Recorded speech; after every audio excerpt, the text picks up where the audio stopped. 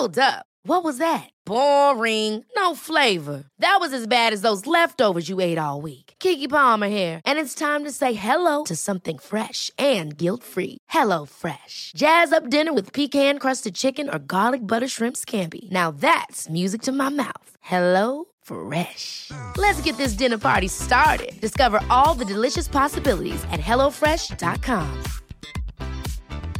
Hey, it's Ryan Reynolds, and I'm here with Keith, co-star of my upcoming film, If, only in theaters May 17th. Do you want to tell people the big news? All right, I'll do it. Sign up now and you'll get unlimited for $15 a month and 6 months of Paramount Plus Essential Plan on us. MintMobile.com/switch. Upfront payment of $45 equivalent to $15 per month. Unlimited over 40 gigabytes per month. Face lower speeds. Videos at 480p. Active Mint customers by 531.24 get 6 months of Paramount Plus Essential Plan. Auto renews after 6 months. Offer ends May 31st, 2024. Separate Paramount Plus registration required. Terms and conditions apply if rated PG.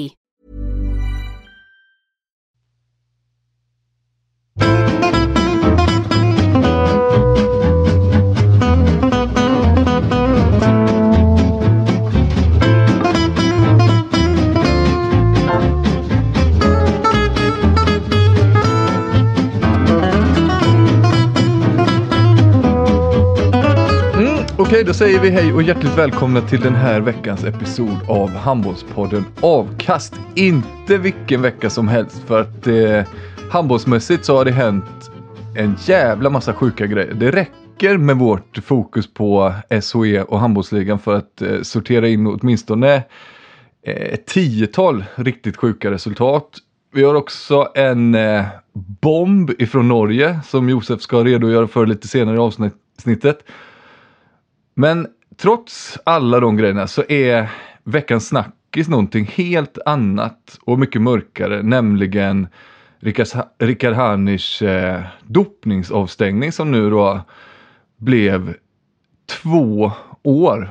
Och vi vore ju inte den podden vi är om inte vi gjorde vårt journalistiska grävarbete då och la till, förutom Josef Pujol, Charlie Sjöstrand och mig, Emil Sjölin, nämligen Rickard själv i podden.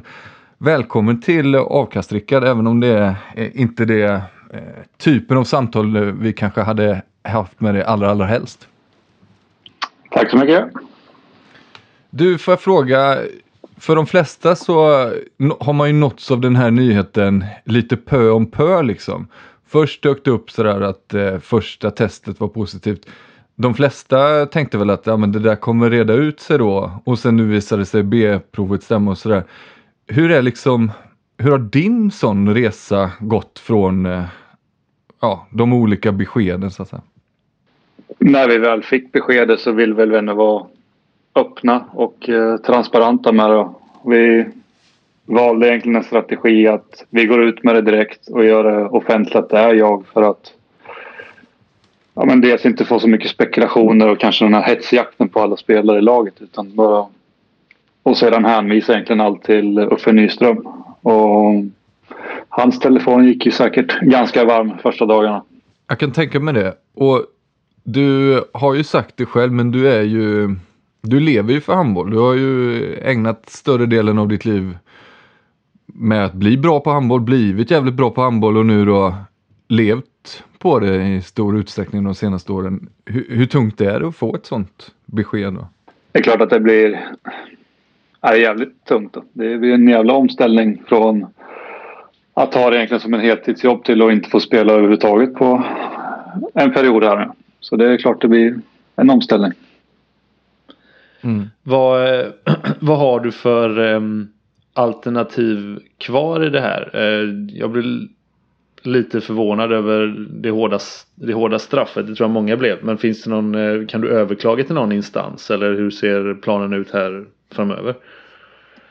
Vi håller på att titta på en överklagan med hjälp av lite jurister för att se vad de anser att det kanske finns för möjligheter överhuvudtaget då. Anser de att det inte finns en chans att kunna få ner straffet på något sätt, och kanske inte vi skickar in en överklagan, men intentionen är att skicka in en överklagan.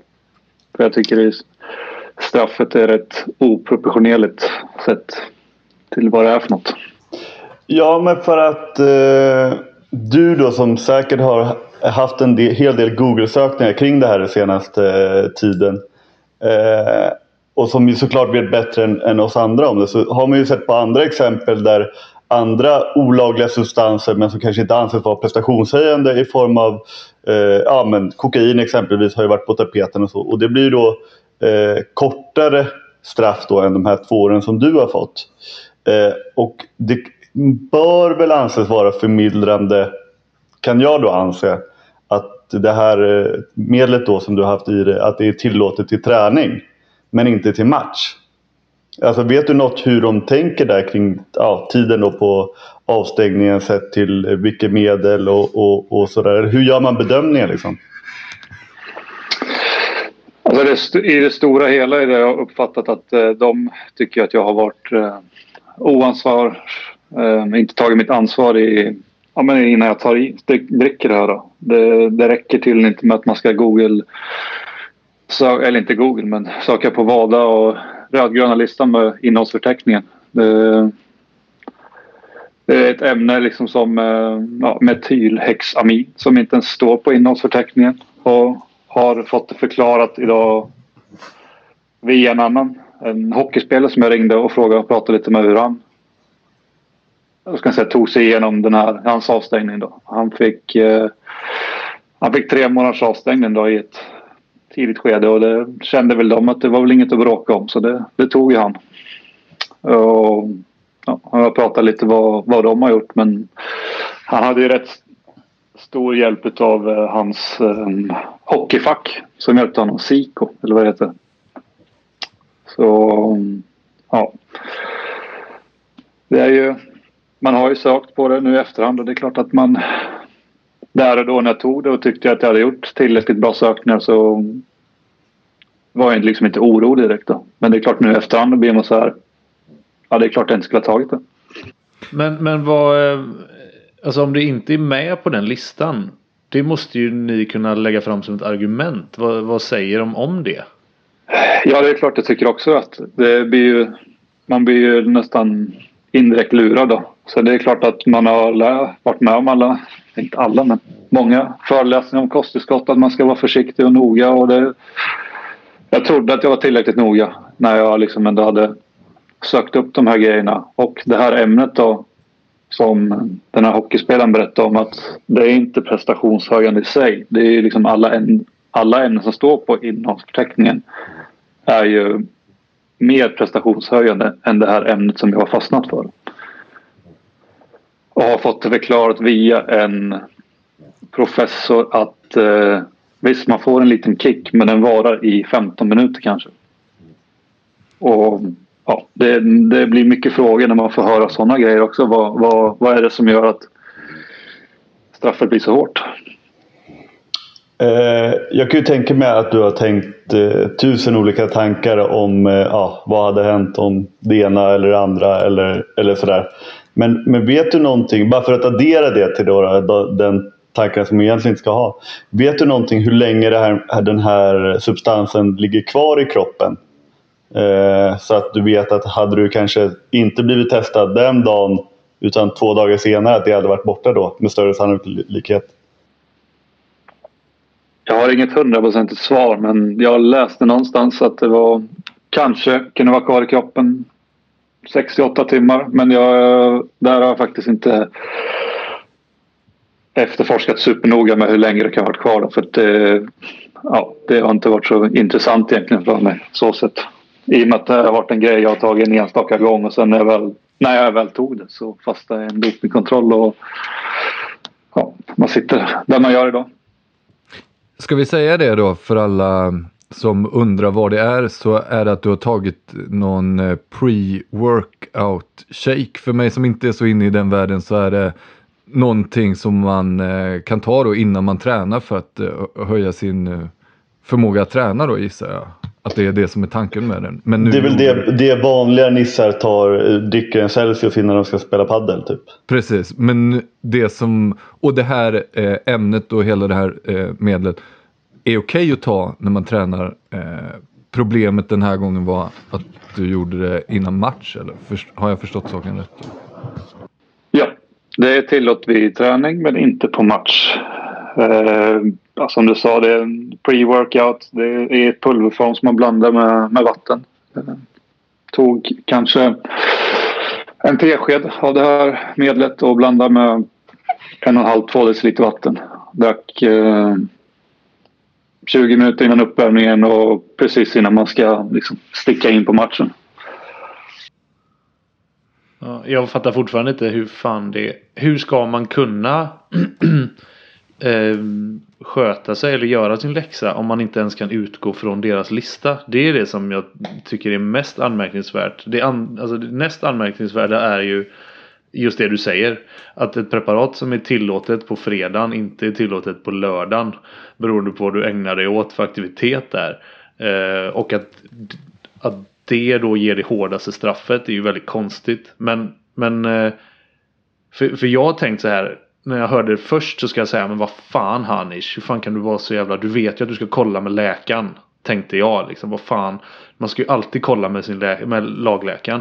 Men i det här fallet känner jag, vad hade den lagläkaren kunnat göra? Det är inte så att alla läkare har alla jävla ämnen i huvudet heller, så då hade ju förmodligen IFK Skövdes läkare också kollat på Vardas lista, sagt att men den är inte med här, och så hade han gett det grönt. Det är ju oerhört sjukt, tycker jag.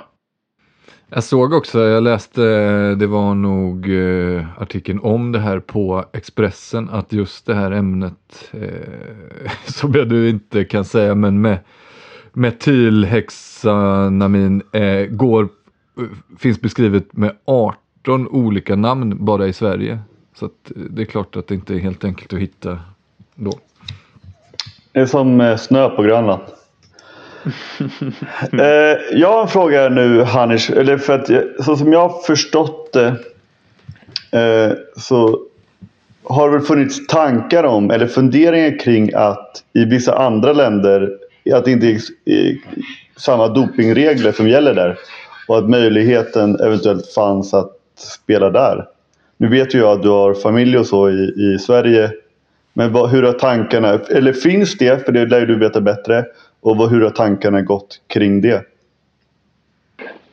Jag fick en förfrågan från en kontakt då, om att spela i ett annat europeiskt land då, i en andra division där de inte har tidigare haft samma regler, om man ska säga lika hårda regler. Och då ville de först fråga om jag var intresserad, men de visste inte hur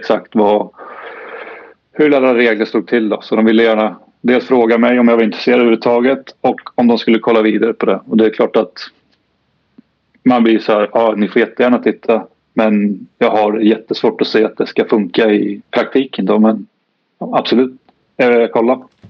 För vem är det du är avstängd av, så att säga? Är det Varda då, eller är det Svenska handbollsförbundet, eller hur funkar det? Det är väl Riksidrottsförbundet, eller man ska säga. Jag får ju inte vara med i någon form av organiserad verksamhet som erhåller bidrag från RF. Nej, precis. Så du får inte träna i lag liksom? Heller väl? Nej. Jag får inte träna i någon idrott egentligen som är organiserad verksamhet då. Och sen hur man räknar det som organiserad verksamhet, det har jag inte fått några 100% svar på. Men man förstår ganska väl när man säger organiserad verksamhet vad det är. Nu då också, du har ju väl, jag vet inte om fått sparken är rätt uttryck, men ditt kontrakt med Skövde har ju brutits då. Och du har du har skaffat ett vanligt hedligt kneg, så att säga. Vad Skövde, hjälpte de till där, eller hur låg den kontakten där? Eller knallade du in på Arbetsförmedlingen? Det var ju det första jag gjorde, att skriva in mig på Arbetsförmedlingen för att liksom försöka det här med eller skriva in mig att jag är arbetslös, jag behöver söka jobb och visa ett intresse av att man vill ha ett jobb. Det är ett viktig grej, man vill ha ersättning från A-kassan. Men det är klart att IFK har haft lite fingrar med i spelet med lite kontakter som jag har fått kontakta för att fråga om det finns möjlighet till jobb. Och jag var väl i stort sett arbetslös i 2,5 veckor ungefär. Sen fick jag ett jobb via ett bemanningsföretag. Ja, jag tänkte på det du sa där om att du inte får vara med i någon form av organiserad idrott sådär. Det gäller inte bara som spelare då? Du får inte jobba i en idrottsförening på något sätt? Nej, inget sånt vara ledare eller tränare eller instruktör. Nej, okay. för någonting då egentligen i vilken idrott som helst har fattat som. Och det är klart att det tycker man också är väldigt tråkigt då, för det har man kunnat bidra med på. Även om jag inte får spela så är det klart att det hade kunnat varit en lättare väg att gå. Ja, jag kan tänka, alltså fan, så som jag känner dig från den korta tiden vi spelade ihop, så liksom känns du som en riktig föreningsmänniska på det sättet. Alltså att du trivs i föreningslivet och vara del av en klubb, oavsett om det är att du gör en timme på kansliet eller om du är spelare, eller alltså bara tillhör ett sammanhang. Så jag kan förstå att det är, ja, jag tycker jävligt synd om dig på det sättet, att du inte kan engagera dig på något sätt. Det är en dom som inte bara påverkar att du får spela professionell handboll längre, utan det påverkar ju livet på ett sätt som man kanske inte tänker på. Ja, verkligen. Det var väldigt speciellt det här med att alltså man skiljs ifrån sina lagkamrater, men man skiljs från ett liv som man liksom har jobbat med under 15 år med. Eller om ens är professionellt i stort sett då. Men så det den tillhörigheten har man ju klart saknat nu innan man fick jobb då. Det har ju blivit en annan grej. Det är inte på samma sätt kanske, men det är skönt att ha ett jobb att gå till. Mm.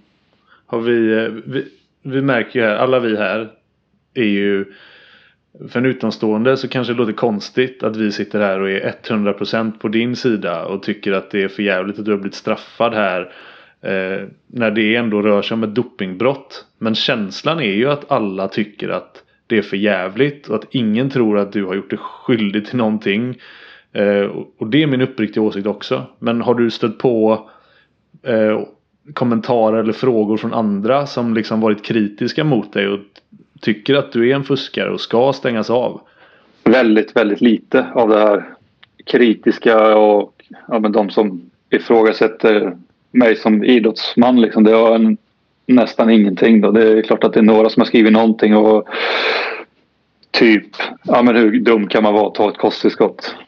Mer sådana kommentarer, inte mer alltså mycket riktade personligt mot mig då. Det är väl eller är ju indirekt mot mig, men ändå kanske mer en öppen, hur kan man ta kosttillskott-fråga.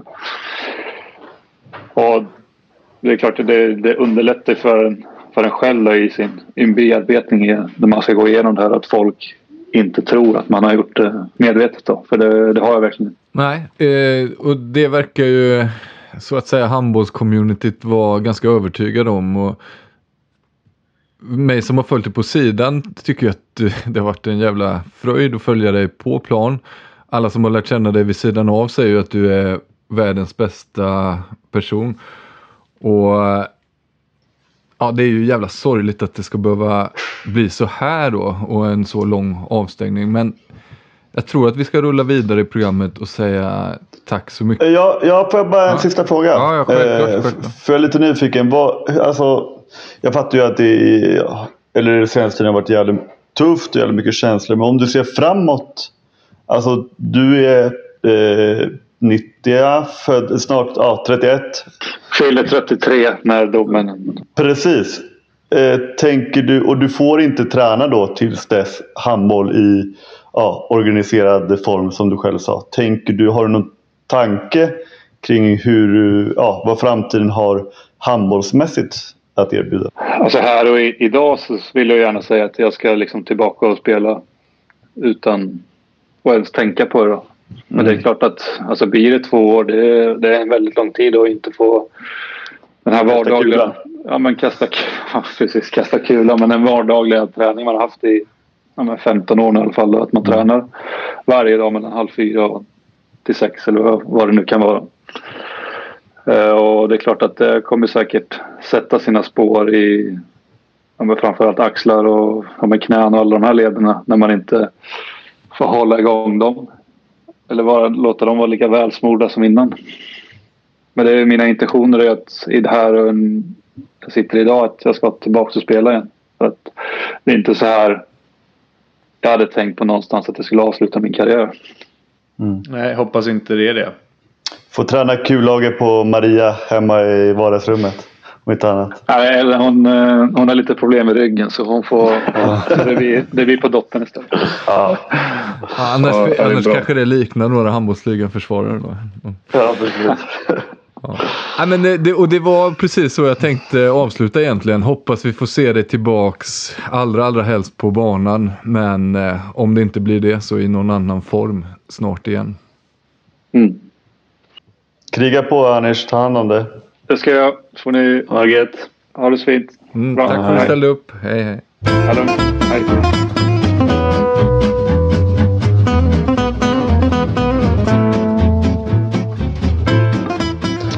Ja. Intressant att höra Rickards tankar. Vi gillar ju hästens mun och den biten. Får väl se och då. Rickard. Ja, verkligen. Det känns som att den här historien kanske inte är slut ännu.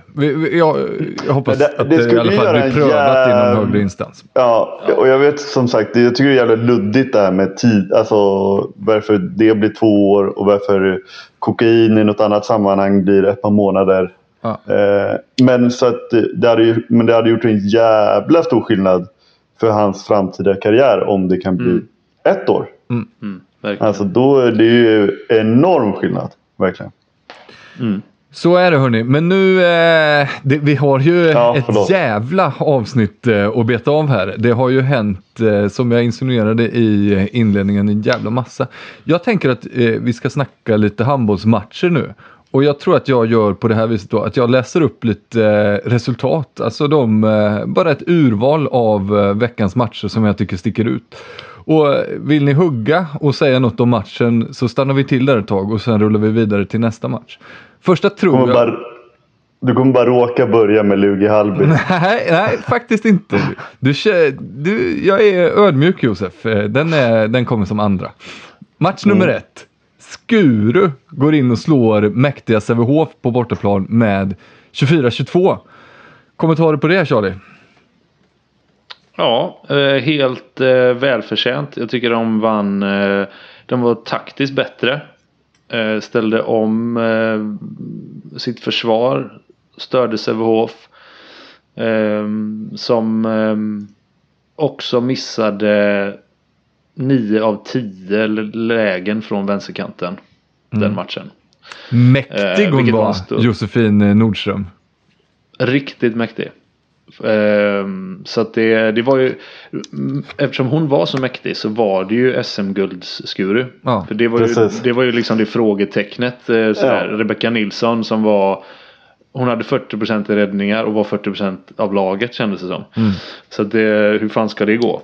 Och Josefin Nordström, ja, hon var bra i Skövde förra året, men hon var inte så, alltså det var inte så att jag tänkte det här är en av seriens allra bästa målvakter. Nej, det höjdes ju lite varningsfingrar och så. Att vi får se om det går att ersätta Rebecca Nilsson. Det hade ju varit en kostym att fylla för vem fan som helst. Men...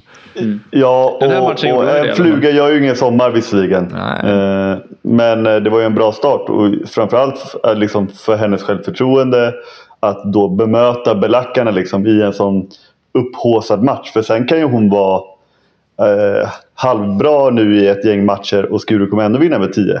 Där kanske Rebecca Nilsson hade 7% mer i snitt i räddningar. Och det kommer inte spela stor roll. Men det var en jäkla match att göra det på liksom. Ja, så var det. Så var det. Nu, Josef. Hallby åker på bortaplan och slår, om vi säger då att Skuru slog mäktiga Sävehof, så åker ju Hallby och slår nästan lika mäktiga Ystad IF på bortaplan. Följer sen då upp det med att åka ner till Lund och slå Lugi med 9 bollar, 23-32 i en match som var avgjord efter typ en kvart. Jag tror aldrig jag har sett. Nej, det har jag inte. Jag har aldrig sett Hallby vara så överlägsna mot en så pass bra motståndare. Nej, och nu såg inte jag matchen visserligen, men jag såg att mot Lugi så var ju Jonas Elveröj tillbaka. Jag vet inte riktigt, han gick väl inte helt... alltså, fullt ut i alla delar av planen visserligen. Men det imponerar ju ännu mer, för att jag kan tänka mig att ett Lugi utan honom kanske rent fysiskt kan bli lite små liksom, mot Hallby som ju har blivit ett storvuxet lag. Elveröj spelade inte mycket mot Hallby, ska sägas. Nej, han gjorde inte det. De spelade i princip 3 9-meter spelare hela matchen, och det var Olsson, Kjell, Forsberg. Ja, det var ju mer rimligt då, så att säga. Men nej, det imponerar ju verkligen, och jag bland andra har ju varit tveksam till Hallby och hur de skulle, inte då för att de har värvat dåligt utan så, utan bara mer för att det har varit många trotjänare och kulturbärare som man vill kalla det och sådär. Så att det imponerar verkligen att de fått ihop det så pass tidigt. Och Holmén har ju gjort en jävla bra Otrolig. Och jag tror det var ju också en liten så här lite frågetecken för Hallby. Man tänkte ju att nu tappar de snabba målvakter, har levt mycket på utkast, kontring, får in Holmén, i och för sig en jättebra målvakt, men tappar de inte en dimension i spelet. Men efter de här 2 matcherna så kan jag säga att det man tjänar i en riktigt bra målvakt och de räddningarna man får med sig, det överväger absolut. Det ska också sägas om honom, är ju att han har ju haft en lite anonym tillvaro. Alltså han var ju jäkligt bra i typ 75% av en säsong med Skövde innan han stack ut till Nordsjälland. Och där då så åkte ju de ut, och så senaste året i andra ligan liksom. Det blir jävla anonymt och ingen riktigt vet vart han stod, och han hade inte hunnit bemärka sig som en toppmålvakt, om man ska säga. Men det var jäkla starkt. Jag tror också att de spelar rätt snabb handboll på Nordsjälland, inte vet jag, men det känns som att han har fått upp lite högre hastighet på grejerna än vad han hade när han drog iväg. Men det är det här som är det är alltid det här som är när man då ska sitta och vad tror vi om Hallby? Och så får man försöka sätta in argument, och så höjer man det här i frågetecknen. Och om det händer så är det kval för Hallby. Men så är det så här, och jag tycker det är rimliga brasklappar så här, att hur fan ska man veta? Man tror ju att det är men som du säger, trotjänare, ryggrad, och jag tror fortfarande Olle Ek kommer visa sig vara jävligt tuff att ersätta över en hel säsong. Men det är också så att kanter är kanter. Det har vi konstaterat för, och så är det. Och så här, Gustav Wedberg och Hampus Dahlgren, det har fan inte märkts att Tumba och Hugosson inte varit där, för de kan göra det, de kan göra samma jobb. Men man visste ju inte det om det var så här, för det är ändå så här, i det laget så var Tumba och Hugosson jättestora. De var stora namn. Jag kan tänka mig att det var röster i omklädningsrummet, det var straffskyttar som klev fram. Och det är inte bara så här en kant till en kant, men i mångt och mycket är det, och det har varit i de här matcherna. Och så Holmén, kommer de kunna spela det här spelet? Det visar sig att det gjorde ingenting. Men fan då, det finns ju ingen anledning att då kan Hallby mycket väl vara där och slåss om den sista slutsplatsen i år igen. Så visst är det så. Framförallt när konkurrensen kring den platsen är ju lite sådär, det var ju verkligen öppet kring den här sista slutspelsplatsen. Ja. Sen en annan sak som jag tänkte på, förra säsongen så hade Hallby, de hade ett helt sinnessjukt öppningsschema. De hade alltså Sävehof, Alingsås, Skövde, torska alla de 3. Sen vann de mot Guif. Sen har de Ystad IF och Malmö och torskar där. Så liksom de första 6 matcherna var mot i princip bara topp 5 liksom. Förutom Guif, och den vann de.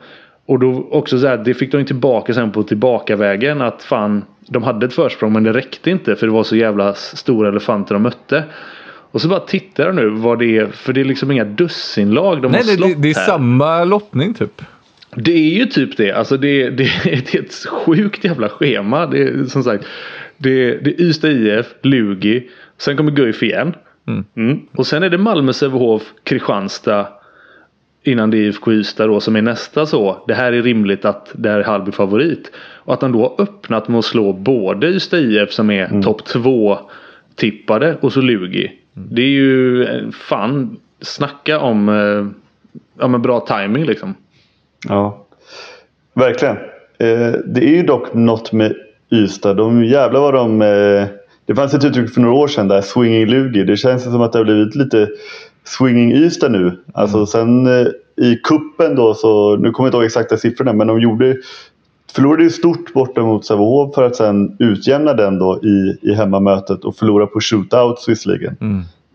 Men det talar ju för jävla positiv prestation liksom. Samtidigt som man då förlorar mot Hallby då, som för dem med deras ambitioner inte är godkänt. Verkligen inte, och speciellt inte på hemmaplan och så vidare. Nej, precis.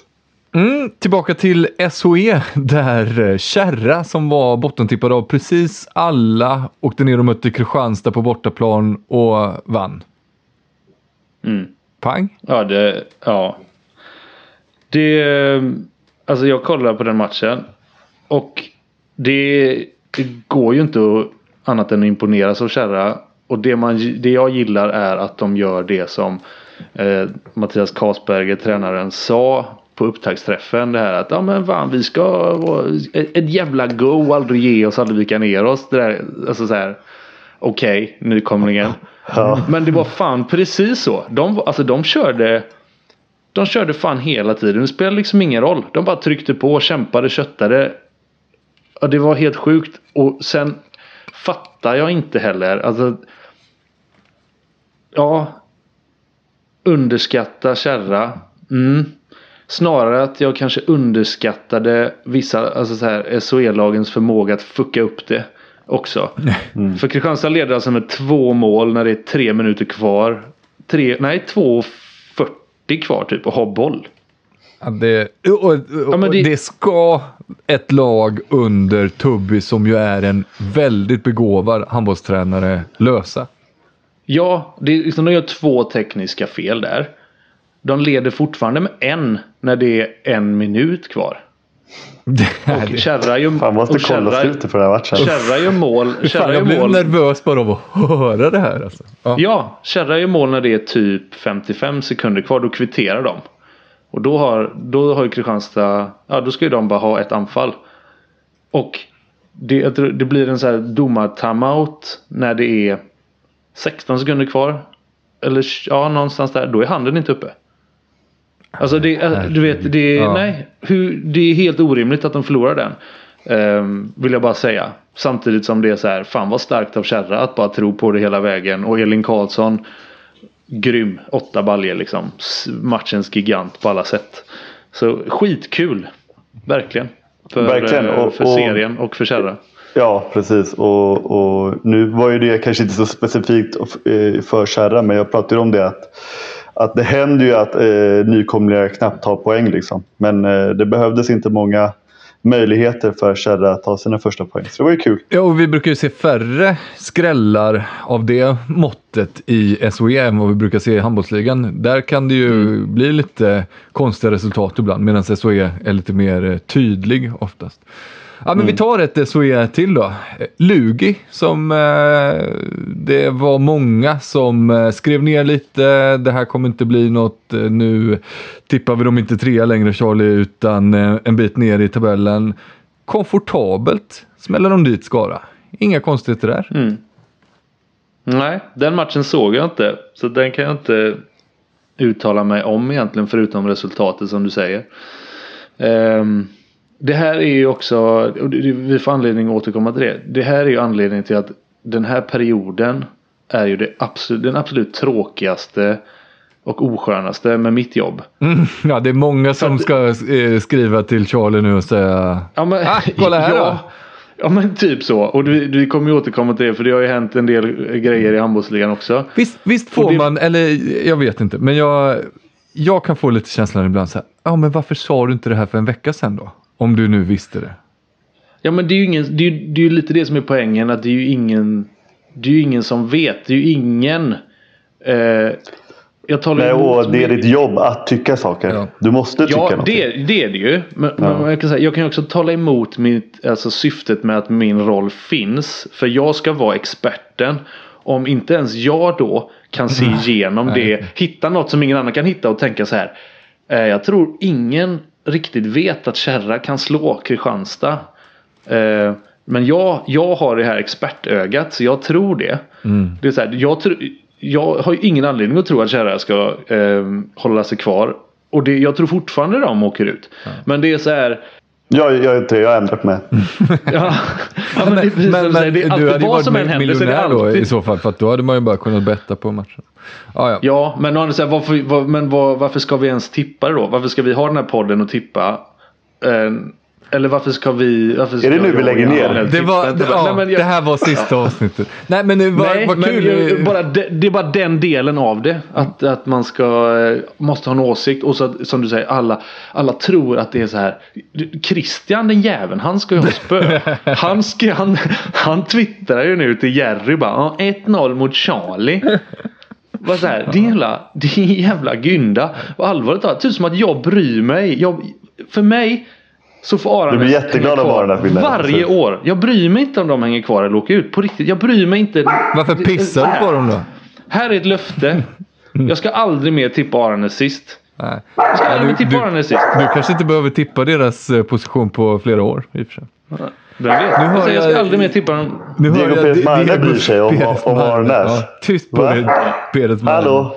Ja, okej. Men så är det i alla fall. Men bra, jättekul för Lugi. Svinkul. De har ett lag som är... Förra året hade de ett av seriens allra bästa lag på pappret. Kissade i byxan fullständigt. Nu har de inte det. Vinner med 9 eller vad fan de vann. Kul för dem. Klara Lerby tillbaka också. Och uttagen i någon typ av landslagstrupp. Ja, vad säger det? Om vi ska vara helt ärliga. Att den spelare Nej, som inte har spelat har ju ett år. Ja, alltså verkligen. Men det har ju också varit en position... alltså nu gjorde ju visserligen Sverige med alla SOE-spelare det jättebra i OS. Men det brukar ju inte vara det bästa av tecknen när det är så mycket SOE-spelare kring landslaget som det varit just kring vänstersex. Alltså det finns ju inte riktigt någon som har tagit det där klivet som för några år sedan. Tanken var väl då att Marie Wall och Mellegård och Louis Sand att det skulle vara några år där. Men så blev det ju inte av diverse olika anledningar. Ja, jävla olika anledningar. Ja, det får man ju säga. Men nej, det precis. Håll i nu då, för nu jobbar jag skrivet manus, för nu går vi tillbaka till handbollsligan och här har det ju hänt så jävla mycket så jag kände så här, men jag får skriva ner det. Det börjar då med att Kristianstad tar poäng mot Sävehof. Då tänker man att Ville har redan fått koll på grejerna. Det sitter nu i Kristianstad. Fan, de har blivit bra. En match in, tänkte man så. Sen åker de ner till Göteborg. Får torsk mot RIK. Ser inte alls ut att ha koll på grejerna i Kristianstad. RIK då, som var jättefina i den matchen. Men som började serien med att inte alls vara heta mot Önnered och torskade den. Samma Önnered som idag såg helt tafatta ut när de torskade mot Aranäs då. Alltså med 1-0 Jerry. med 6 bollar. Och till det då kan vi addera lite småskrällar. Ber om ursäkt för den här och Josef. Men att Bayern slog Lugi. Liten småskräll. IFK Ystad tog poäng mot Malmö. Och så vidare. Alltså, att Guy slog Bayern och också en liten småskräll. Ja, i vissas bok. Ja, men alltså... Ska man sådär göra som man ibland gör, men de slog dem och därför är de bättre än det här laget. Det går inte i handbollsligan. För att nu har ju alla slagit alla och det är omöjligt att veta vilket lag som är bra och vilket som är dåligt. Ska jag läsa tabellen nerifrån? Läs den upp. Eller ja, läs den hela vägen nerifrån. Jag vill hela vägen upp till ettan. 14:e plats, Lugi. 13:e plats, Ystad IF. 12:e plats, IFK Ystad. Det är ju det enda laget som vi tänkte skulle vara där. 11:e plats, IFK Kristianstad. Det är alltså Kristianstad, Ystad IF och Lugi ligger nu på kvalplats respektive jumbo. Efter 2 omgångar spelare. Rimligt. Ja, precis. Och den enda... Nej, fan så kan jag inte säga. Men att just där kring Kristianstad, det är ju att det jag tror att jag varnade lite inför. Och som jag känner lite nu när man har sett dem, det är att de på hemmaplan, vilket jag tycker att de gjorde framförallt i slutet av matchen mot Sävehof, då får de spela jäkligt tufft försvarsspel och gör det jäkligt bra. På bortaplan har de svårare att få upp samma energi, publik, resor och allt sånt där spelar säkert roll och då blir de inte lika svårslagna för att i anfall har de lika mycket problem oavsett vilken hall de spelar i, så att säga. Det är klart, försvar och målvaktsspel kommer du jäkligt långt på. Men när Kristianstad är bra, då är det matcher som kommer sluta typ 24-24 och inte 33-33 och öppna spjäll överallt liksom. Sen har jag en fråga. När du har straff med, vad var det, 10 sekunder kvar. Du vet att om du sätter den så kommer motståndaren få ett avslut. Vem tror du RIK ska ta det avslutet? Alltså vem tar det avslutet det är inte svårt. Vem tar det i minut 44? Nej. Han tar det i minut, han har 20 avslut på en match. Ja. Eller 15 åtminstone varje match. Och de står och brottas med mittsexan, bägge treorna, och kommer inte i närheten av Elliot Stenman. Det behövs ju i och för sig 2 eller 3 gubbar för att brottas med mittsexan. Men det är ändå, det finns ju inte att han släpper bollen till någon annan där. Och visst, han går upp. Jag tänkte precis säga det. Det är inte som att de släpper honom från 7. Alltså han skjuter långt jävla ut. Men ja. Det gör det. Men Charlie är helt rätt i det. För att det var ju i de 2 föregående anfallen så är det ju han med tekniskt fel på bägge liksom. Så att han är ju het och sugen i det läget. Ja. Och det, jag bara så här, när jag såg det tänkte jag bara, men ni fattar väl att han ska skjuta nu? Nej. Okej. Och det var lite samma idag. Apropå att binda tillbaka till Kristianstad Kärra där. Att Elin Karlsson då i Kärra som hade 7 på 10 och de får bollen och det är 5 sekunder kvar. Det är ju, hon kommer ju skjuta. Hon får liksom dansa in på 8,5 och gå upp och lossa där. Man bara, vad fan, vem tror ni ska skjuta? Samma som har skjutit hela halvleken. Men. Ska vi ta, är det något mer av de lagen i handbollsligan som har spelat 2 matcher nu som ni tycker att ni har fått några svar på? Att ni har sett någon tendens i spelet eller någonting sånt? Ja, jag har bara frågor. Du får gärna ha svaren så jag får bara fler frågetecken. Nej, men jag vet inte vad jag har. Men alla verkar i alla fall rörande överens om. Jag är inte riktigt där än. Men att IFK Ystad ändå imponerar lite mer än vad folk trodde. Och att Jenny var positiv till dem. För de torskade mot Sävehof, gör en bra match. Och torskade första matchen. Det kommer jag inte riktigt ihåg vilka de hade. Kryss mot Malmö. Kryss mot Malmö, vilket man ju får säga är ett starkt resultat. Verkligen. Så att även om de ligger där nere så vet vi ju kanske inte heller riktigt vad det blir av det, så att säga. Det oroväckande är ju ändå att det är liksom 32-32 eller vad det blev i Malmö-matchen. Och jag tror det är Sävehof gör ju en bit över 30 med. Jag kommer inte ihåg vad det blev där, men det blir jävligt mycket mål liksom. Att och det oroväckande med det är att deras försvarsspel inte är i närheten av att vara på plats. Och det, alltså, om man pratar om att det är där man bygger någon slags stabilitet och grund och allt det där, att det börjar från försvar och målvaktsspel, så då har de ju att jobba på där. Samtidigt så är jag är imponerad över är deras tryck. Alltså att de håller en så pass högt tryck, orkar hålla det hela matchen igenom, både mot Malmö och Sävehof och med så pass teknisk skicklighet. För ofta när någon ska försöka, det är en sak och titta när Sävehof gjorde det förra säsongen och så ser man att de har fan genomgående klass. De har Jonathan Edvardsson som driver det uppspelet och det är någonting de har tränat på länge. Men när lag lite längre ner i tabellen bara, men nu ska vi också spela så brukar det sällan hålla. Men de har fan i mig gjort det riktigt bra. Och Filip Lång alltså. Jävlar vad jag vill plussa för honom så här långt. Riktigt stabila insatser alltså. Fan vad han har tagit kliv. Ja, tyckte han hade en hel del jäkligt bra matcher i förra året också visserligen. Men jag håller med, och de har ju fått in han Färnebrant också på vänster 6. Har varit fin, och dessutom jag älskar ju kanter som spelar 2. Vilket han gör delvis i alla fall. Jag såg inte matchen mot Malmö. Men sen kanske det du inte snackar ju ner deras försvar hittills. Alltså, så han kanske inte gör det så bra då. Men, ja, jag men det är mest treorna. Precis, och det precis. är lätt att sitta här och skylla på en kille som inte kan språket. Men brassen där är ju yvig liksom. Och det, kan de hitta, kan Sibbe bara lära sig lite portugisiska så kanske det blir bättre. Men det känns svårt att få honom att passa in i någon form av system.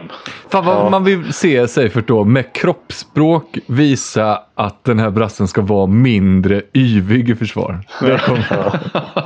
Han var ju jävligt god mot Sävehof, för han fick ju asbilligt 2 eller helt felaktigt 2 som inte han skulle ha. Och då gick han ju helt Brandao Jönsson på domarna. Och liksom ropade Filho de puta! Man blir glad alltså. Och kallade dem för vandaler. Det ledde... Ja, men vad fan håller du på med? Det är jävla! Hej polis, jag pega essa cara! Filho da puta! Pega ele! Pega ele, porra! Pega essa filho da puta! Pega ele! Polizia! Ja. Det är ändå exotiskt. Ja. Man märkte ju att Putte gillade ju det exotiska lite och ville ju få in han mycket i snacket och sådär. Och att jag köper det, för det är ett jävla härligt inslag med lite Filho de puta. Och han var ju också, han sprang ju ut i gångarna och sånt där. Ja. Så att jag kunde inte vara Emil Hansson eller vet jag, Oskar Hansson fick springa hem till honom liksom, och lugna ner honom. Det var ju typ hans främsta uppgift den matchen, Oskar Hansson, att lugna ner honom så fort det blev ett konstigt domslut. Ja, men du kommer ha 2 grejer nu. Du kommer ibland få spela 2 i 5-6, men sen så kommer du också ta ner yvigheten här. Precis, du ska hålla koll på Rune Skröder och Palle som han heter. Men det var så jävla ball som du sa, att han fick det röda och då liksom superdramatiskt bara slängde av sig tröjan, gick ut i spelartunneln och sen bara så här, vad fan, nu sitter han där borta på kortsidan med tröjan på. Tröjan på. Det var några som kunde, jag tänkte fan jag behövde det. Nu är du svettig och får jag sitta där borta? Okay. Jag tar på mig den igen då. Det är låst i omklädningsrummet när man kommer dit. Det var ju det. Vem har nyckeln? Just det är ingen som förstår vad jag säger. Jag sätter mig bort. Ska vi också redovisa då att 2 spelare har lämnat ligan också. Kristianstad skickade väl mer eller mindre iväg Johan Nilsson, medan Alingsås tappade ju Anton Hagvall. Sålde Skjern. Jag antar att det är någon klausul där i liksom. Ja, jag gissar efter att ha läst pressmeddelandet att det är klausul. Men också princip från Alingsås. Alltså när de plockar dit spelare så det lät på pressmeddelandet som att de gärna ville ha sagt så här: ja, men vi tar hit spelare för att liksom ge dem chansen om det dyker upp något sen i Europa. Och nu fick Skjern då skada på sin målvakt och köpte helt enkelt loss Anton Hagvall. Vet ni vem det här var surast för då? Nej. Skagerling. Jag tror han sitter och myser. Ja. Tror du det? Ja, det tror jag. Han var ju förbannad på Alingsås värva. Vad ska Alingsås värva? Såklart, men jag tror att hade han fått veta i våras då att du får inte vara kvar här för vi satsar på Hagvall frisk och så ska Hagvall lämna efter 2 omgångar liksom. Men tror du Skagerling hade velat sitta bakom Frisk? Eller halv bakom i alla fall? Ja, precis. Jag tror inte det hade över en hel säsong så hade han nog spelat. Jag kan kanske säga inte som i Önnered såklart. Men... Jag kan säga efter att ha sett honom i sista 10 minuterna när de fick stryk mot Aranäs idag, att han såg inte supernöjd ut med att vara i Önnered. Och helvete vad mycket skit de gjorde framåt som gjorde att han fick ta en massa rätt bedrövliga lägen bakom. Men vad ska de hitta för målvakt nu, tror vi? Nej, ingen. Nej, för jag menar, alltså, om Skjern måste gå till Anton Hagvall. Alltså, jag menar, vad ska Alingsås hitta för... Nej, alltså jag tror att det är Skövde HF sitter ju i samma i situation i SHE. De tappade också sin målvakt där nu. Liksom. Det är inte helt lätt att skaka fram en målis så här dags. Nej, verkligen inte. Om man inte, och här kommer radioövergången då, om man inte sitter på Coolstads pengar. Ska vi... Vilka är det? Ja, vilka fan är Kolsta? För så här, på riktigt, jag har ingen aning om vilka Kolsta är. Det enda jag har, och det fick jag läsa mig till, det enda jag vet på Kolstad nu är att de är från Trondheim. Trondheim heter det på svenska. Ja, precis. Exakt. Kolsta då, som jag i alla fall uttalar det, är ett norskt lag, obviously, från Trondheim. Och är väl ett semitopplag och har varit i några år. Michel Sliaba kom därifrån innan han gick till Alingsås, och Lasse Ballsta också, och har lite den typen av spelare liksom. Och det är ju som så att ihop också med, tror jag, om det heter kvinnolaget i stan, nu blir jag osäker på om det är Byåsen eller Tärtnäs eller vad de heter, så ska de få en stor stark sponsor som ska höja kvaliteten på handbollen i Trondheim. Och den sponsorn är? Rema 1000 då, som är typ ICA liksom. En nationell stor matvarukedja. Och det de då har valt att göra, enligt de rykter som är typ sanna, är att de ska gå in då med 100 miljoner kronor om året i Kolsta handboll. Och men Kolsta de satsar på att vinna Champions League. Det är otroligt. Alltså, ska vi sätta in siffran 100 miljoner i en jämförelse, så kan man ju säga att IFK Kristianstad då, säsongen 17-18, då var de ju jättebra. Hela deras personalkostnad den säsongen var 16 miljoner. Ja. THW Kiel har en budget på 9,5 miljoner euro. Ja, 90 miljoner då. Ja. Och säsongen 18-19 ska sägas. Men den är ju då ännu mindre nu, för de har ju skärpt ner på lönerna. Ja, men så bara sponsorn Rema 1000 får Kolstads, som jag har lärt mig nu att det heter då, Kolstads budget att bli större än Kiels. Ja, det är det som ryktena säger. Och då kan man ju också utgå, alltså jag vet inte vad de omsätter nu, men säg att de omsätter nu 7 miljoner liksom. Eller någonting. Och de får säkert med sig några andra större företag i bygden. Så kommer det nog bli, kanske inte Champions League-guld, men bra nära liksom. Ska de ta hem något från Kiel också då? Wink, wink. Wink, wink. Ja, alltså det är väl... drömmen är ju såklart Sandnes Hagosen. Han är från Trondheim. Han har spelat i Kolsta. Hans pappa är assisterande tränare där. Så att det är väl klart att det har de själv sagt, att det är ju drömmen för oss att hämta hem Sander. Och jag har faktiskt kollat, jag var inne på Skatteteaterns skattekalkylator. För att han då ska tjäna mer i Kolsta än vad han gör i Kiel, då ska han ha 8 miljoner brutto om året. Det är för fan inte ens 10% av vad Rema går in med. Det är faktiskt 8%. Ja, precis. Det är ju ingenting.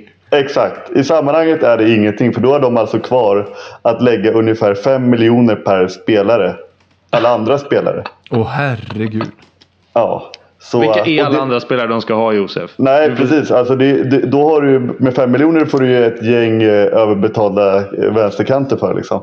Exakt. Alltså så att, men nej, det ryktas om är ju typ Sander, Magnus Röd, Magnus Gullerud, norsk-skandinaviska spelare. Blir inget CL-guld av det? Kanske inte. Jag vet ju att de har varit på svenska landslagsspelare. Ja, då blir det guld. Ja, det låter ju... Så att jag menar, får jag fråga då bara, är det här för norska ligan liksom den svenska är ju igång nu då? Ja, precis. Och nu är ju Kosta typ ett bottenlag. Ja, typ. Eller mitten sexa liksom. Ja. De borde börja få in grejer nu då? Eller är det tanken att de ska få in det nästa... Så som jag har förstått det så till nästa år ska de vinna ligan liksom. Så att det kommer ju då redan det lär ju presentera spelare under hösten liksom. som då ska göra att de tillräckligt bra för att de ska kunna slå Elverum, vilket inte är helt enkelt. Sen året efter då, och då säkra CL-spel. De har inte ryckt en svensk mittnia som vet hur det känns att vinna guld i Norge, eller? Han är inte tillräckligt bra. Tyvärr. De är på en högre hylla än Josef Pujol. Det skulle jag definitivt säga. Det tror jag. Alltså, så som jag har förstått det så är det top of the line. Oj. De siktar på. Alltså, hur stressad är Erik Johansson nu att det måste bli han måste visa sig i det här skyltfönstret som stänger snart, om det här ska vara värt det. Nej, precis. Nu, och Erik Johansson kan ju representera hela liksom, Elverum då, som har liksom glassat i ett gäng år och varit helt överlägsna. Och liksom vi pratade om Kristianstad för några år sedan, där man tänkte att så här, det här kommer ju aldrig kunna ta slut. Det kommer bara växa sig större och större och större. Och jag råkar ju också veta, eftersom jag har kontakter i klubben, att på måndag så har Elverum möte med investorer för att försöka liksom, kapplöpa så gott det går. Det kommer ju aldrig kunna gå till 100 miljoner, men att liksom så här, ta in ett större gäng sponsorer för att liksom försöka komma så nära som möjligt och matcha. Fy fan, det är väl bara skit i det, eller? Ja. Vad fan ska de vaska in pengar och så ska de få in någon som är... Ja, det räckte till en gubbe till. Ja, men det är så det räckte till en gubbe. Ja, vi har värvat en gubbe nu från Ålborg. Ja. Nej, precis. Sorry, Kalle Björkman alltså. Fun while it lasted. Hur stressad är den mannen nu? Ja, precis. Nej, men det är ju... Och alltså, det är klart, det vet vi ju att det här kommer inte vara ett projekt som håller för evigt. Men inte Kolsta. Ja, remember where you're... Christian Berge är ju från Trondheim också. Ja, han bor ju inte där visserligen, men han bor i Elverum. Men han sägs ju att han ska bli tränare. Det är klart han ska. Ja, det känns ju djupt. Fan vad sjukt ändå att ett lag som man knappt känner till kommer bli jättebra de två. Precis, och det är ju så jävla mycket handboll. Så här, att AG Köpenhamn kommer upp och sen så är de bäst i Europa eller Final Four liksom.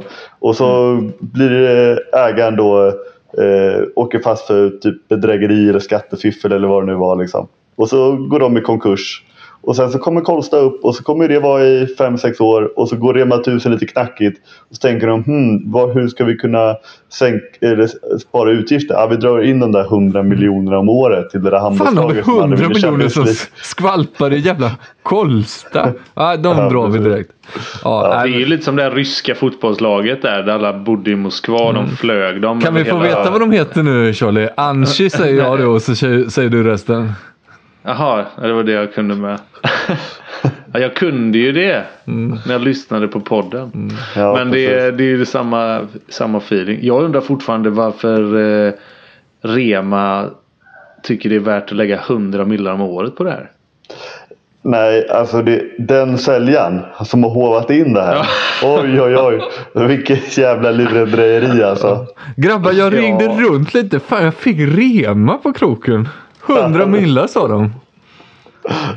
Sitter i den där skolåda till kontor liksom. Josef, ska inte du ringa Rema och fråga om de inte vill sponsra en podd? Jag tänker om det inte ens är sant. Som det här jävla huslägenhetsprojektet som halva Bundesliga gick på för 15 år sedan eller var 10 år sedan. Som ruinerade liksom hur mycket spelare som helst. Det känns som en sån grej. Den här säljaren sticker med provisionen här nu. Precis. Men det är ju onekligen, det kittlar ju någonting alltså. Som sagt, handbollen får ju inse att det dyker upp såna här, det krävs i förhållande krävs det ganska lite pengar för att göra väldigt mycket. Så att, men kan vi inte ha en diskussion då bara för liksom transparensens skull här. Sanders Augustsson är 26 nu. Om vi säger att han hoppar på det här så kan han vara 27. Jag har ju fått bilden av honom att det är så här, han var i PSG, lyfte deg såklart och kunde vara kung där. Väljer att gå till Kiel som är liksom hårdare belastning, tuffare liga, allting för att lite grann så här jag vet inte om han fick säkert bättre lön också, men någonstans här att det här är den bästa ligan i världen, jag vill matchas med det, jag vill mäta med de bästa. Det var det intryck jag fick. Att han då som 27-åring går tillbaka och spelar i Kolstad, vad är det? Så att Elverum slog Sandefjord borta idag med typ 45-23. Undrar då Kolstad anno 2023 slår Sandefjord då med. Ja, och då frågan jag lyfte då lite grann är så här: vad innebär det för en spelare som Sagosens karriär? Att han kommer ha Champions League-matcherna och landslagsmatcherna, men räcker det för att upprätthålla den, alltså Sagosen-standarden? Ja, och jag är ju helt övertygad om att det räcker, och det är ju bara fråga, alltså handbollen är ju förutom Bundesliga, franska ligan, danska ligan, så är det ju år ut och år in samma lag som vinner alla ligor i alla länder. Ja, det verkar ju räcka för Veszprem-spelarna, det verkar ju räcka för Barcelona-spelarna. Precis, Vivi Kielce-spelarna, Zagreb har ju varit bäst i Europa också en gång i tiden, och så vidare liksom. Så att, så som jag har förstått det, att Sander lämnade ju Paris dels för att de skulle sänka sin budget. Det var också att han fick ingen löneförhöjning han har ju blivit utsedd till världens bästa spelare, men skulle ändå få mycket, mycket sämre lön än Mikkel Hansen och Karabatic, som visserligen lyfte några enorma summor, och samtidigt som man ville testa Bundesliga, men som jag har förstått var en del av planen att spela Bundesliga några år för att sen gå till en liga där det är lite mer relaxed. Sen tror jag inte att planen var nog då inte Kolstad, utan kanske mer Barcelona eller Veszprem, där man kan konkurrera om Champions League och ha ett trevligt liv, så att säga. Så att jag tror att det här är helt enligt plan egentligen. Och jag tror att det bara kommer kunna göra honom ännu bättre på så sätt att han kommer inte behöva ha den här höga belastningen, kunna rehabba sitt knä, sina eventuella skador, lägga mer tid på styrketräning och så vidare liksom. Ja, han ser lite klen ut inne i gymmet. Ja, precis. Ja, och att jag tror att det kittlar något enormt. Alltså, säg hade det varit att Elverum hade kommit med den här satsningen, då hade det kanske inte varit samma sak. Men nu är det hans klubb. Alltså hade Västra Frölunda gjort den här satsningen, då hade du nog varit jävligt sugen på det, Charlie. Eller RIK, eller Alingsås, eller IFK Kristianstad, eller någon annan av dina klubbar som du räknar som din jag hade ju ringt Kiel direkt och sagt att tyvärr, jag ska lämna nu. Precis. Ja, men det ligger ingenting i det då, att det är men som du sa det, att det är lag som är sämre än Veszprems motstånd och Zagrebs motstånd. Eller det kanske inte är. Jag tror inte det spelar så stor roll om du möter, nu är Shurgoj visserligen ganska bra, men det är mitt go-to obskyra ungerska lag. Än om du möter Sandefjord liksom. Eller Stavanger, eller vilken nu är det. Du vinner du med 20 eller 17, så är det är klart att de matcherna kommer han inte tycka är asfeta. Men han kan bo hemma nära sin familj, eventuellt då, om det nu blir så. Här har du ju handbollen också, att det här blir en effekt av hela den här don't play the players grejen, att så jävla mycket matcher som det är i Champions League och med landslagen, så får du ihop en hel jävla säsong ju ändå mot kvalificerat motstånd, även om du inte spelar en enda ligamatch. Och det är egentligen ganska sjukt. Men och jag vet att det går ju en diskussion i Danmark kring det där just nu, om att det liksom inte blev någonting av det. Att Mathias Giesel då, som spelar i GOG, och danska ligan är en liga med väldigt mycket matcher, och då OS och allt vad han har haft för sig. Så han påstår då att han har legat hemma typ sjuk i flera månader, och bara har energi och ork till att spela matcher. På grund av den här tuffa fysiska belasten som har varit det senaste. Så att det blev inte så mycket mer av det än lite coola Instagram-videos. Nej, jag menar det har inte hänt någonting. Jag har inte fattat det har väl inte hänt någonting. Det är väl exakt samma. Nej, snarare har det väl hänt tvärtom. I och för sig då coronarelaterat, men Bundesliga nu spelade ju fan året runt förra säsongen. Ja, och det är ju inte färre matcher i något mästerskap, och det är väl inte färre matcher i Champions League. Nej, det blev väl visserligen mer vilodagar i mästerskapen. Jag tror att de la in att det måste vara varannan dag. Jag kommer inte ihåg om det var bägge EM eller VM eller det ena eller andra. Men det är väl typ det liksom. Och tror att det finns något slutdatum, så kanske det också blev då coronaanpassat. Men att det ska finnas tror inte man får spela förrän senast. Nej, just det. Det är landslagsdatum typ 10 juni tror jag. Eller i början på juni. Och man får inte spela efter det. Nej, just det. Det stämmer. Typ. Men all in all så har det ju inte hänt jättemycket. Det ska sägas. All right, hörni. Då har vi dratt över handbollsligan. Vi har varit i SOE. Vi har kört Hanisch. Och nu har vi satt Sander Sagosen i Karlstad då. Fan vad... Eventuellt. Ja, eventuellt såklart. Men en satsning i Karlstad har vi noterat då. Vi har i alla fall konstaterat att de kan öronmärka 10 millar och ändå värva Charlie Sjöstrand på vänster 6. Höger 6 va? Eller... Just det. Ja, men för 5 millar. Ja, för 5 millar kan de fan få Charlie att göra nästan vad som helst, tror jag. De hade i alla fall kunnat få mig att dansa den här halvtids... Men inte säga att Arne ska åka ut. Det gör han aldrig. Nej, det gör jag aldrig mer. Det är sista gången. Jag lovar. Jag kan aldrig mer tippa Arne sist. Jag tippar de 4 om de är kvar nästa säsong. Det låter bra det. Vi får höras nästa vecka och se om du har reviderat den idén. Tack som fan till alla som lyssnar och tack som fan till alla Patreons. Non, rien de rien. Non, je ne regrette rien. Ni le bien qu'on m'a fait, ni le mal, tout ça m'est bien égal.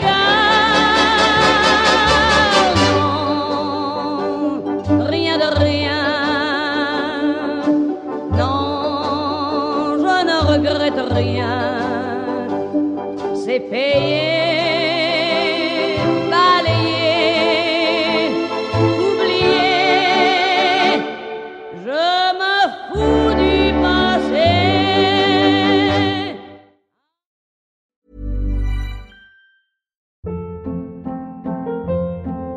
Hold up. What was that? Boring. No flavor. That was as bad as those leftovers you ate all week. Keke Palmer here, and it's time to say hello to something fresh and guilt-free. Hello Fresh. Jazz up dinner with pecan-crusted chicken or garlic butter shrimp scampi. Now that's music to my mouth. Hello Fresh. Let's get this dinner party started. Discover all the delicious possibilities at HelloFresh.com. When it comes to your finances, you think you've done it all. You've saved, you've researched, and you've invested all that you can. Now it's time to take those investments to the next level by using the brand behind every great investor, Yahoo Finance. As America's #1 finance destination, Yahoo Finance has everything you need, whether you're a seasoned trader or just dipping your toes into the market. Join the millions of investors who trust Yahoo Finance to guide them on their financial journey. For comprehensive financial news and analysis, visit yahoofinance.com, the #1 financial destination, yahoofinance.com.